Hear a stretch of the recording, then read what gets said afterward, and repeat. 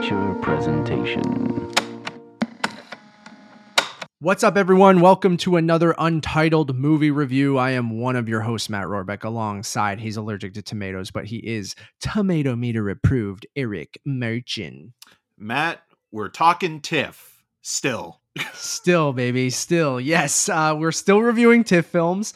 We put out a lot of stuff during the festival, which you guys can go check out on YouTube or podcast services, Untitled Movie Reviews. But yeah, we decided that we would save some of them for their release, like with Lila Neugebauer's Causeway, which we are reviewing today. Eric, how are you? I'm good, Matt. I'm good. And again, you know, like there's still plenty more to come when it's related to the TIFF releases. So you'll be seeing a Decision to Leave review coming up soon, even though it is already playing. We're going to hopefully have a special guest for that one. And then, you know, we've got some stuff that I also still need to catch up on, like The Menu, and we'll have a review for that. So, you know, if you're sick of TIFF, well, it's not going to end anytime soon. We might be the 8th best movie podcast in Canada, but we're the number one Canadian TIFF podcast. I'll put that out there. I mean, it feels anywhere, like we are the longest running for TIFF 2022, at least. Oh, that's something. The movie stars Jennifer Lawrence and Brian Tyree Henry. It is now available to stream on Apple TV+. Eric, yes. You want to get it going? What is Causeway? Yeah, so Causeway stars Jennifer Lawrence as a wounded vet named Lindsay who returns from Afghanistan and goes through rehabilitation and physio to soon then reintegrate into society and head home to New Orleans, where she's confronting not only the head trauma she sustained while in Afghanistan and trying to re-enlist and get the doctor that's the neurologist who's looking after her to sign off on a paper played by Stephen McKinley Henderson, but also confronting past trauma with, you know, growing up in a dysfunctional household with a mother who was irresponsible and never there, played by Linda Emond.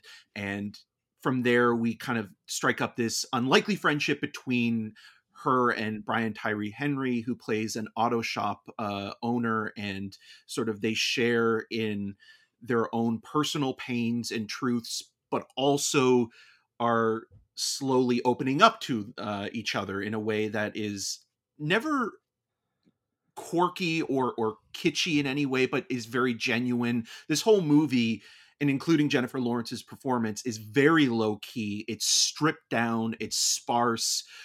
A lot of the movie does feel lived in a way that, you know, a lot of productions that are shot in New Orleans, because the majority of the movie does take place there. It doesn't feel like a tourist shot movie. No, like, it not feels at all, very much like it has integrated into the community. And walking away from the film, it is a great directorial debut. Lila Neugebauer started in the theater. This is her first feature-length film as a director. It doesn't feel stagey either. Like, it just kind of, again, you know, is in the moment. And I think that's one of the strongest aspects of both the script and the film in general, is that we are completely present in Lindsay's journey in the moment we meet her to the end of the film. And there's never any flashbacks or, you know, moments of recollection to what happened in Afghanistan or in her past. It's very restrained when it comes to kind of the war aspect. Yeah, we are experiencing everything through her in present time, and I think that does go a long way. There's some stuff in there with like her becoming a pool cleaner that feels a little bit kind of like, again, on the nose or quirky, because she used to work for, or like when she was in the Army Corps, she worked in water systems specifically. So it's like, okay, well, let's give her a job that's she knows how to clean pools. Yeah. You know, something like that. But other than that, like, I think the strongest aspect here, and a reminder of how great Jennifer Lawrence is. It's exactly what I was going to say. Yeah. I'll echo everything that you're saying. Yeah. I think that's what stood out to me most, was that Jennifer Lawrence is excellent in this movie. From the opening moments, which hit me way harder than I thought they would.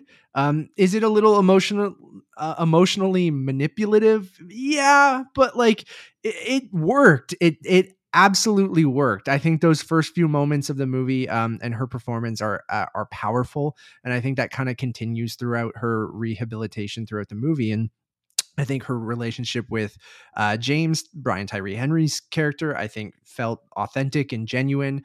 And I liked that kind of, even though it's about very, important and awful things that people, deal with coming back from the war and stuff like that. But it just did have this like kind of low key, kind of subtle vibe to the whole thing where, it was just a reminder that Jennifer Lawrence is a great actor.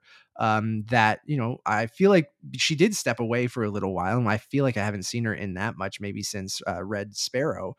Right? Is this the first thing she's done since Red Sparrow? Yeah, I mean, Yeah. she's had some stuff that's come out. Well, Don't Look Up is the Adam Oh McKay God, movie, yeah, I right? forgot. Yeah. But a lot. So this is an interesting side as well, because this movie shot back in 2019 and Oh has wow. been in development for a while in post. And it was originally the title, or the original title was Red, White, and Water. So I wonder if it was a film that was kind of finding its voice in post production, and a lot of the stuff that is very kind of cliched in these melodramatic, almost, PTSD movies and stuff like that. yeah, like if that kind of was taken out of the film, because you never, like you mentioned that there's an emotional kind of maybe manipulation there, but I honestly feel that it for the most part avoids I agree. sort of I just going thought those down that opening path. moments, Yeah, those but the opening way we moments are see a her in lot. that first scene, though, as well, is really Is interesting, really, because she's yeah. framed from a point of view that's not necessarily her back to the camera, but we see only a part of her face as Yeah. she's waiting for Jane Hootie nurse character to come and pick her Shout up. out to Jane Hootie too. Who's also in those opening sequences is Just compassionate and fantastic. kind, and brings a general kind of realism to the proceedings. And again, another kind of theater actor, Broadway actor who was recently in The Humans, Shout out to the Humans as well. gives a wonderful performance there, and it complements Lawrence, who you see somebody at their most vulnerable. Exactly the word I was going to use. Yeah, and it's just one of those movies where it is a character piece. It's a reminder that Lawrence, I think this is Jennifer Lawrence's best performance since Winter's Bone. And it's not to say that she hasn't been great in movies like Darren Aronofsky's Mother or Silver Linings Playbook, which she won the Oscar for. But you look at her filmography, and for every, really great role, she's also been put into that Hollywood system of being a movie star. She is a movie star. She's an amazing Hunger Games, X-Men. And that's what kind of dilutes like that filmography a little bit. And you need a film like this to remind you of how amazing she is in terms of being so, again, present in the character she's playing, and also breathing and giving time to really develop as this character. And you're watching this and you realize how amazing she is as an actor. And then Brian Tyree Henry, matches. He's also great. Yeah. In my notes I wrote monologue king. He's one of those guys that can, extrapolate, internalize monologues, whether it be, if Beale Street Could Talk or this, in a way that's never maudlin, and you never feel sorry for the character, even though you do empathize with him and with Lindsay. But again, like you look at how he's playing somebody that is an amputee, and you worry that, okay, well, is an able-bodied performer going to, be melodramatic or over the top? Yeah. He never does. And I think it is even how they treat that is very kind of not subtle, but like the way that they talk about it, I feel like it's sincere. Sincere is a good word. Yeah. I totally agree.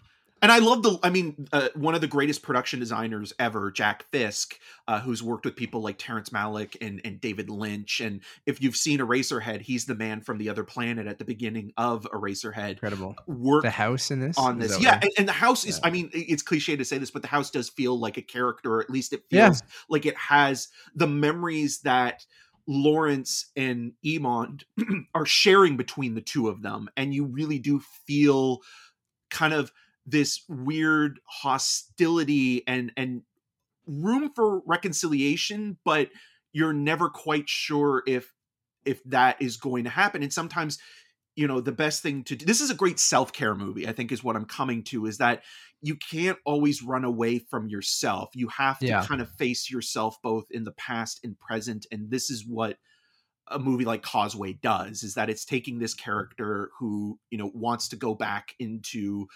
re-enlist and escape herself, but it's time to kind of go back to who she is as a person and Face the really, facts, yeah. work on herself. Mm-hmm. Yeah, and I think Lawrence does a great job, and Lindsay is a captivating character throughout the whole thing, from those opening moments to this kind of weird relationship, not weird, but just interesting relationship she starts with James, and throughout the whole thing, it was just like it might be one of those movies that does feel a little too subtle to people, like that. I think that's maybe why people might not pay attention to the performance or to the movie. And I think that's kind of unfortunate, because I think there is a pretty solid little movie in this. I guess that's the only thing that I worry about, is like, even me while watching, is just like, oh, it's kind of so low key that like, it's too subtle for its own good. Yeah. Where like, did you need to add there are dramatic beats, don't get me wrong. There are those kind of, things you would expect in a movie like this, but the way that they're executed, I feel like isn't necessarily too subtle for its own good. But I could see if people perceive it that way, because I liked the vibe of the whole thing. I liked just kind of hanging out. I loved seeing her rehab in that opening act of the movie, and leading into how she's getting back into everyday life, but also trying to get back into, after such like a devastating injury, how she connects with James, and how, they juxtapose their two stories. And you mentioned Brian Tyree Henry as a monologue king. Yeah, there's a great moment at the pool, right? No, it's when they're having beers and they're sitting. Yeah, I thought that was no. It's like at a bus stop park Oh bench. yeah, like a park kind of thing, right? Like, and they're sharing they have like that plastic bag of beers, which is great. I love that. Like, all that stuff is that lived in kind of vibe. Like, people who live like in these, whether it's a big city, small town, kind of, you're out with a new friend, and the weather's nice, so you're outside. And but there's also a moment when there's multiple moments, I guess, when they have really great kind of it's just a great sort of platonic relationship shown in movies. But and as a two-hander, I think it really works, and it develops in a way, again, where it's spontaneous and in the moment. And we keep saying, present in the moment, but this is kind of that movie, but it never feels false. And it's interesting that, again, you have a lot of theater actors, you have a theater director. It feels like it's just been completely stripped of that. Like, even the score is sparingly used, and only used in some key moments. And when it's applied, it never feels manipulative. I mean, there's even this one shot I keep thinking about, where Lawrence is sitting on the table waiting for the doctor to come in, and then she has that monologue with him and starts talking about like why she wants to go back and how she's actually feeling, and not just telling him what he wants to hear. Yeah. And the way that the camera moves in, like, it is your classic kind of like, oh, it's your Oscar clip moment, but it again, it steers clear of a lot of that. It's almost like it's just waiting to kind of move along with Lawrence, and it's completely in sync with her as a performer. And it still is a performance driven movie and a character study, but at the same time, it's also it's organic. Like, it doesn't feel like you're watching something that has been, put together for awards consideration. Like, it just lives and breathes on its own, story, and its performance at the center. And that's the perfect way of describing that kind of too subtle for its own good that we just talked about. Like, it doesn't seem like it's necessarily trying for those things. I hope it maybe gets some recognition, or some people at least. I think Brian Tyree Henry got a Gotham nomination for supporting person. Yeah. And I think that is a testament to how good Jennifer Lawrence is in the movie, because I feel like a lot of times we talk about how especially you mentioned, she is a movie star. She's a big name, like, movie star. So to do kind of a subtle role like this, it's sometimes, hard to lose the movie star, right? Like, or we forget that the movie star started as an actor. That's true. Yeah. Like with Winter's Bone, that performance as kind of almost like a would-be detective in the Ozark, is such a great performance from the point of view of both an actor, but also showing like, oh, this person has something. And I feel that once they go through the Hollywood system after a while, this happens with every like kind of big movie star, you get the overexposure, you get the kind of fatigue a little bit, and you kind of lose sight of and what you came to love about them. And even them, like, I mean, there's a great article in the New York Times that Kyle Buchanan wrote that's an interview with Jennifer Lawrence of who is Jennifer Lawrence now, where she kind of talks about kind of like looking for projects that are more character focused and wanting to work with filmmakers that have more of a perspective than just simply franchise movies or studio films to make movie money and things like that. And yeah, going back to my point is like, yeah, once a person becomes that, it's hard to kind of lose yourself in a role sometimes, right? Like even someone I really love, like in Fabelmans, like Seth Rogen, who I think Seth Rogen is genuinely good in the Fabelmans and in many movies. But a lot of the times you see Seth Rogen, he can't escape his laugh, or and maybe he's not the best example, but there are other, you know who I'm thinking of like right now is Jonathan Majors. So Jonathan Majors is a guy that's, had these bit roles in movies like White Boy Rick, and then he makes this great huge actor. Yeah. He makes this huge splash on the indie scene with The Last Black Man in San Francisco. And that performance is incredible. It was one of the best of the year, and people started paying attention. Now we're seeing him being integrated into the Marvel universe as Kang. Rocky. We're also seeing him do more studio films with Creed 3 and Devotion. And it kind of feels like, actors do become commodities in a way where it's like, okay, well, they're hot right now because they've just been nominated for an Oscar, or they've been critically acclaimed for this role, so let's pick them up and put them in this. It's the same thing with filmmakers. That's cool and totally normal. Yeah. But it does, but you do get a sense where it's like, oh, I would really like to see Jennifer Lawrence or Jonathan Majors. I'd like to see them work together. That'd be awesome. But but you'd like to see work that truly captivates them as they captivate you.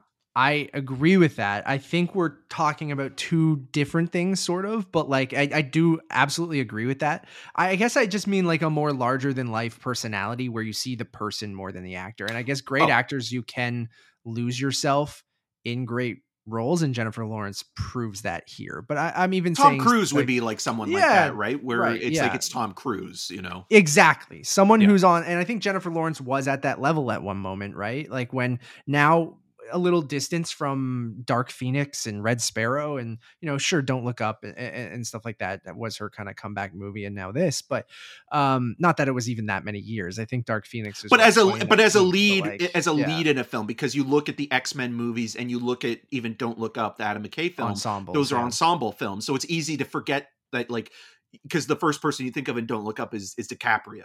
And both of those actors are big movie stars. Again, talking about a person that maybe doesn't always disappear into the role, that you see the movie star before the character. Actually, yeah. So I think you do lose yourself and see Lindsay and not Jennifer Lawrence, which I think is impressive. That's, I guess, the long way around to get to the point that I was making. Yeah. But the movie is great. I think it is, its subtleness, I think, works. It never goes overboard. While I said like those opening moments are incredibly emotional, I guess they do play with your feelings a little bit is what I meant. Like, but that is an intentional thing. But it could have been even more so. Like, I think that's like you said, with the music and flashbacks and all of that stuff could have added to that manipulation, where it is this kind of raw performance in the first act of the movie that really got me, like really, really hit me. Like, and I wasn't expecting it to. And then I went, oh shit. And it was that kind of reminder how great Jennifer Lawrence is. And then when you add Brian Tyree Henry, who's just like, always a pleasure to see him pop up and stuff, and then he's always crushes it. And you sprinkle other really great character actors in there, and again, Jane Houdyshell, who's only in a couple of scenes, but like she makes them count, and you see somebody, you see a character that you could follow in their own movie. Absolutely, And I know she doesn't do many films, right? Like, or she hasn't. Well, like, she pops up here and there, and I mean, like any character actor, it just depends on the production. It just depends on the work. But another person actor. With the humans in this, she just reminds me of my mom and Little Women as well. Right. Version. Yeah, you're right. So anyways, I liked the movie quite a bit. I'm gonna give it a 3.5. I liked it. I'm also going to give it a 3.5. Cool. Go check it out. It is streaming on Apple TV Plus right now for you guys.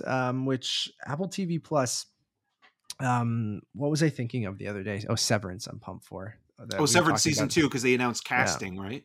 Yeah, which we talked a little bit about on the last episode of the Untitled Movie Podcast. We didn't really go into huge detail of that, but I'm sure we will leading into Severance season 2. I'm just thinking of other Apple stuff now because Well, the After Party too, right? Is Oh, yeah. is going into production. So We've those always talked about how it's kind of one of the more underrated streaming services. Like they still like there's a lot of stuff where I'm like, oh yeah, I need to catch up with that, or I go, oh, it's just not one I feel like is on the top of people's like list all the time, but there's always like they kind of put stuff out there that's consistently solid. Yeah, I mean, which they I were always known as appreciate. kind of like, as they were getting into series, like every streamer as they start has like the one show that kind of, pops. And for them, I think it was Ted Lasso in a lot of ways, but now they've found, quite a nice kind of eclectic grouping of series, and there's a bunch of stuff that we haven't even talked about or even seen that like I would like to watch Pachinko. And I think that like that would be a show that like, again, has such an amazing cast and crew behind it. So, there's that. But then, yeah, you look at Severance and you look at how, when we were watching that back in the late winter, early spring, how captivated, you were to kind of get to that last episode, and where it leaves you hanging is just, like, I don't know how they're going to start it I again know. and Can't wait. grab you the same way. And then with the After Party, it's like the After Party started as like a movie. We're getting pitch season and- 2 of that soon too. They Yeah, already and started.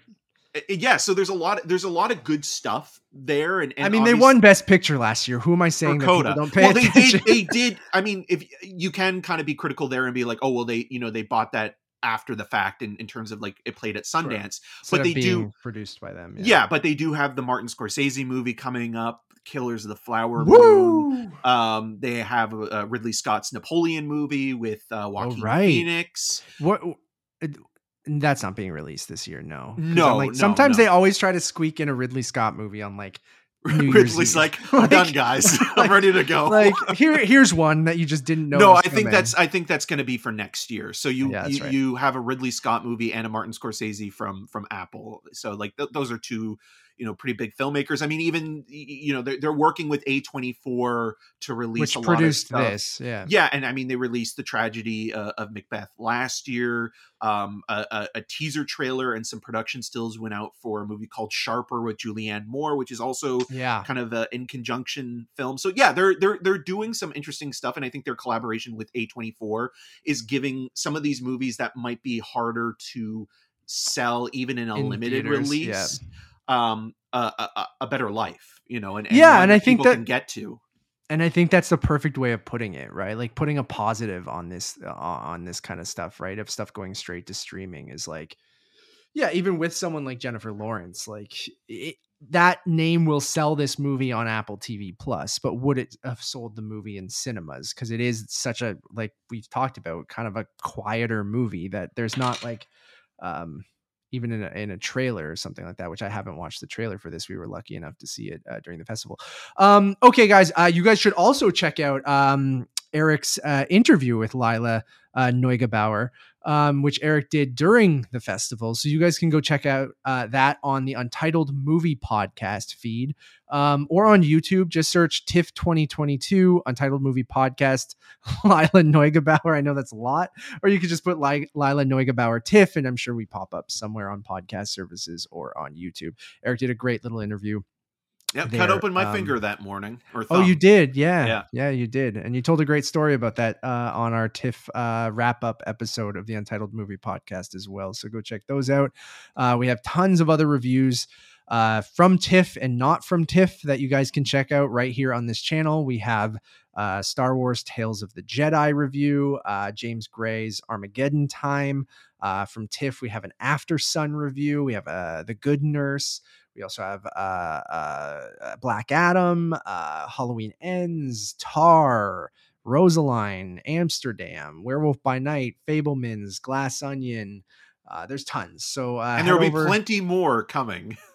Yeah, we're got a busy rest of the year, I'd say, because Just only 2 months. I know, but like you got to think like with voting and Critics' Choice and the nomination deadline being mid-December, like we're gonna be jammed the next month or so, which is gonna be kind of fun. So there will be plenty of stuff on this channel. The screenings pop every, I feel like, 2 hours, and they're all like Fast and Furious. It's like everyone, not the actual Fast and Furious movies, but on the last episode of the Untitled Movie Podcast, we talked about if James Gunn was the right choice for DC Studios. We also have that Black Adam podcast for episode 135, Super Mario Brothers trailer, tons of stuff. So go back and watch previous episodes there as well. We'll also have a Black Panther Wakanda Forever review coming very soon when the embargo breaks or lifts. Early next week. Yeah. That's it, everyone. Letterboxd Untitled_movies, and you can follow me on all of those social medias if Twitter still exists by the time you listen to this, at Matt Rohrbeck. Will you be paying for it? No, I won't. No, and you shouldn't. What's the lowest? We'll talk about that on a main show another time. I think that would be a good topic to have the discussion. But what's the lowest amount of money you'd subscribe for? None. I'd still feel like you look like an idiot. I can't give Elon Musk money. I know. Sorry. I feel bad enough using the platform. Yeah. Anyways, plug your stuff. You can find more of my video reviews on rogerstv.com/cinemascene and on the social medias at EM6211. Until next time. Brian Tyree Henry, Monologue King.